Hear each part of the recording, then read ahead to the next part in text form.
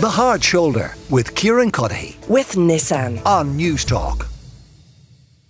But there's only really one story today, and there are now 760 patients without a hospital bed in the country today. Extraordinary figures. Over 92 people on trolleys in Limerick Hospital, for example. The INMO is calling for urgent action. And joining me now is the Director of Services with the Irish Nurses and Midwives Organisation, Tony Fitzpatrick, and Dr Fergal Hickey, Communications Officer with the Irish Association of Emergency Medicine. These figures must be putting services under huge pressure. What's it like on the ground, Tony? Yeah, it's extremely difficult, Emmet, on the ground for the staff that have to go into these emergency departments. Many of these emergency departments have poor infrastructure, issues that haven't been addressed from a capital perspective for many years. For the staff on a daily basis, though, this is pure misery for the patients that have to endure the suffering of being placed on a trolley or a chair waiting for a hospital bed. And I think sometimes people forget this is 760 people that have been seen within the emergency department by the nurses and the doctors there. And having treated them and stabilised them, it's their view that they need a hospital admission. They need to get access to a hospital bed. But unfortunately, these patients can't get out of the emergency department, and they have to wait on chairs or on trolleys in corridors waiting for a bed to become available. And from the HICBA report last week, we've seen that some of these people can be waiting multiples of days and nights and waiting for a hospital bed. So it's completely inhumane for the patients to find themselves in that scenario. Generally, a lot of these patients are over 65 or over 75, and they then have to suffer. You know, emergency departments are open 24 hours a day. You have the lighting on 24 hours a day. It's very disconcerting, very confusing for these patients, and it's completely unacceptable in this day and age that people have to spend that long on a trolley or a chair waiting for a hospital bed. And we need urgent action now from the HSE in regards to this. And Tony, obviously virtually every Christmas goes by with some kind of crush on the system, but these figures are well even beyond that. Is there particular factors at play here? We're thinking flu, COVID. What would you look at and say, well, that's kind of pivotal to why the figures are so high? Well, the old adage, fail to prepare to fail. That's the reality here. We've been calling on the HSE since July. The figures during the summer were incredible. This week, we're going to go across the 118,000 people on trolleys and chairs waiting for a hospital bed. That record was set back in 2019. So these are people that, you know, should have access to a bed when they're stabilised within the emergency department. We are post-COVID, as in, and I mean that from the perspective of COVID is still around and it's very much still an issue, but from the perspective of the mass cancellation of procedures, etc., we're post-COVID. There's a reality that we haven't caught up with that COVID period. We have people that have been waiting. Our waiting lists are the longest they've been forever. So we have, 1 million people on waiting lists, and those people are in the queues, and therefore they get sick. They come to the emergency department. They have to be looked after, but they can't get egress out of the emergency department. And there's a multiple of factors. It's not actually the emergency department. They can see patients, they can stabilise them, but they can't move them on. And that's because you have, 500 to 700 patients admitted within a hospital that can't get out because there's a lack of community services or a lack of step-down services. There's severe pressure out there within GP practices. There's severe pressure as well for public health nurses and for all those programs. And Tony, it's predictable. And you guys do a great service by providing people like me the actual figures so we can actually get a sense of what's happening through the different hospitals. Extraordinary numbers in the University Hospital in Limerick of 92 patients, for instance. I mean, that's an extraordinary number.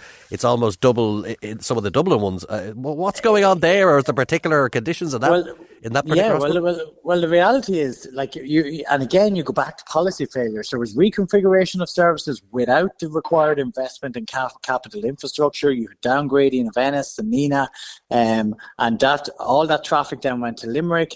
They did get some additional bed capacity last year, about 100 beds, but that was only a drop in the ocean to solve the problems that exist within that site. And we've seen that elsewhere as well, the Northeast and Drogheda. places like that were under severe pressure where other hospitals were downgraded. So again, bad planning and bad policy decisions in that regard. But Limerick, it's important to focus, 90 people is the equivalent of 3 full inpatient wards. That's 3 full inpatient wards within one area, which is the emergency department. So while they continue to try and look after those 90 admitted patients, they continue to deal with the ambulances that present, the patients that present by car or are transferred in by GPs. So it's an impossible situation for the staff. And I think the HSE need to stand up now. They need to have a policy of zero tolerance of crowding. We must remember, HICRA had a report out last week, but back in 2012, the Tala report, after death of a patient on a trolley, on a corridor in Tala, stated that no patient should be treated on a trolley in an inappropriate space. And unfortunately, there's 760 people today on trolleys and chairs waiting for a bed in an inappropriate space, waiting for a bed. And it's completely unacceptable. And so Tony, we was about to get onto the solution side of this. Every Christmas we have this, and you can almost time your watch by it arriving, just even as a news story for people like me in my profession. But in terms of what can be done, and at this late stage, obviously we're heading out to this year, January is going to be another pinch point as well. Presumably some of these people might even be still in hospital when we move into January. What are you guys looking for in terms of policy decisions, government intervention at this point, and something that can affect this very quickly, because this overcrowding is happening right now as we speak to you? Yeah, exactly. But we can't have managers going around. Isn't it terrible that we have so many patients on trial? We need action now. And the real action that needs to happen is that we need to turn the focus of the hospital. We're in a crisis here. So the focus must be now on getting those patients off trolleys, off corridors, and into an appropriate bed. And that means that every other segment of the health service needs to kick into being in regards to that. Obviously, the answers to this are appropriate capacity, which takes time to come on board, but we need that to be fast-tracked. You know, we've seen now that the Minister for DPAR is going to be responsible for implementation of the capital plan. Well, I think the Minister and the two ministers need to talk from health and DPAR to ensure that we fast-track the capacity plans to ensure that we get this issue addressed. Workforce is another issue. There's a severe problem at present with regards to recruiting staff. We can't open up additional beds unless we have the staff. So again, I think Simon Harris's department and the Minister for Health need to be talking about how do we ensure that we have adequate workforce. All those items that you're to deal with that. Tony, all those items that you're talking about are sort of long-term-ish, you know, I mean, in terms of education and what needs capacity. To be done, immediately, unfortunately, is that all elective work needs to be postponed. I hate saying that because there's 1 million people on trolleys, 1 million people waiting on waiting lists for various procedures, etc. But we cannot, we wouldn't allow a pub to be overcrowded, a nightclub to be overcrowded, yet it's acceptable for sick people to be in an overcrowded environment within an emergency department. It is amazing, zero tolerance. It's amazing that under health and safety laws and regulations that it isn't, some of these conditions aren't condemned in that sense. But for now, we'll see if any of these solutions come true. Tony Fitzpatrick, Director of Services with the Irish Nurses and Midwives Organisation. Thank you for joining us on The Hard Shoulder. You're very welcome. Thank you. Now, we also have Dr Fergal Hickey, who is a communications officer with the Irish Association for Emergency Medicine, on the phone as well. Hello there, Fergal. How are you? I'm good, thanks. Thank you for joining us. You heard Tony there. He's talking about appropriate capacity needs to be introduced, but he's going a bit further there and saying elective work needs to be postponed. Like, that's the only thing at this late stage that can be done to alleviate the pressures. Would you agree that is one of the solutions, awful and all as it is? Or do you think it's more of a case of, look, let's just try and get through this period as best we can and don't hit the people waiting for elective procedures?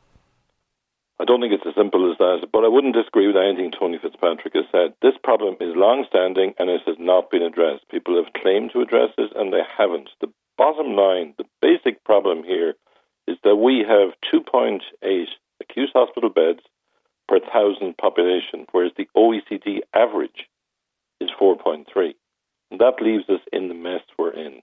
So we haven't got the bed capacity to deal with normal circumstances.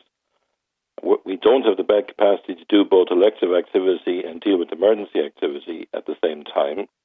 And furthermore, we're challenged with COVID and influenza at the moment and respiratory syncytial virus, RSV, which tends to affect children preferentially, but it does affect adults as well. And Fergal, so take my own health, just can I of course, an indication of it. So Sligo has 45 people on trolleys as of this morning. And a significant proportion of those, so there's 16 in the hospital with COVID, there's 22 with influenza, and there's 5 with RSV. Now, 15 of those are in the emergency department, and they're in corridors all around the hospital. And the emergency department currently is seeing people who arrived last night at midnight. Now, that's how bad things are, and that is the implications of this lack of capacity. And we have, periodically, we have ministers saying, never again are these figures going to be reached, and we keep setting new records. And we set records throughout the 12 months of the year. So the time that this was a winter problem is 5 or 6 years ago. It's now a 12-month of the year problem. Yes, and the reality is there's very little elective activity going on at the moment in the run-up to Christmas. Okay. So therefore, the capacity to reduce elective activity to nil is not going to change things hugely. We don't, unless we solve the capacity problem, we don't have a hope in hell. And the situation will get worse. We know, for example, that the first few weeks of January and into February is the worst time of the year for respiratory conditions. So what is the best way to get the supply of beds up in the short term? Well, obviously, it's not much use getting it 10 years from now. Obviously, the private hospitals have some beds, but they obviously are treated. I think that needs to be utilised. But I think we need to start taking a much more emergency approach to this. I mean, we talk about increasing bed capacity as if it's something we're going to do in 5 years' time. We need to do it 5 years ago. So we do have to take responsibility, and rather than adding 2 beds here and 3 beds there, we need a substantial building program. And whether we like it or not, we've done this before. We did it in the TB era. We built a number of hospitals because we needed them. We don't need to build new hospitals, but we certainly need to extend the hospitals we have so that if the capacities do both emergency and elective activity simultaneously, which any modern health service needs to be capable of. Yeah, sorry if I could just stop you. I mean, it's kind of sobering for listeners because, you know, as you say, we're talking about building things. We all know what that means in terms of length of time. So the reality is this winter, alleviations might come via the private hospitals, but it's again not huge. You're saying elective surgeries might help around the edges, but not massively. So so the reality is this winter is not going to be alleviated, isn't that the reality? No, it is not. And I think anyone who suggests that it is in cloud cuckoo land.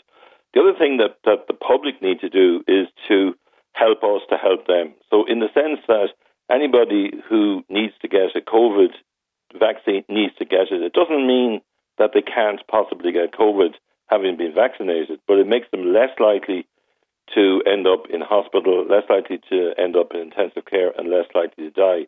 And for people to end up in hospital and in intensive care, that puts a burden on the system that the system can't cope with. And likewise, there are categories of patients who are eligible for flu immunization, and we have a significant amount of influenza A at the moment. So I would strongly encourage people to take that. That's as much as they can do. Yeah, exactly. But our politicians have failed us for years on this issue. Yeah, I think that's a well-made point.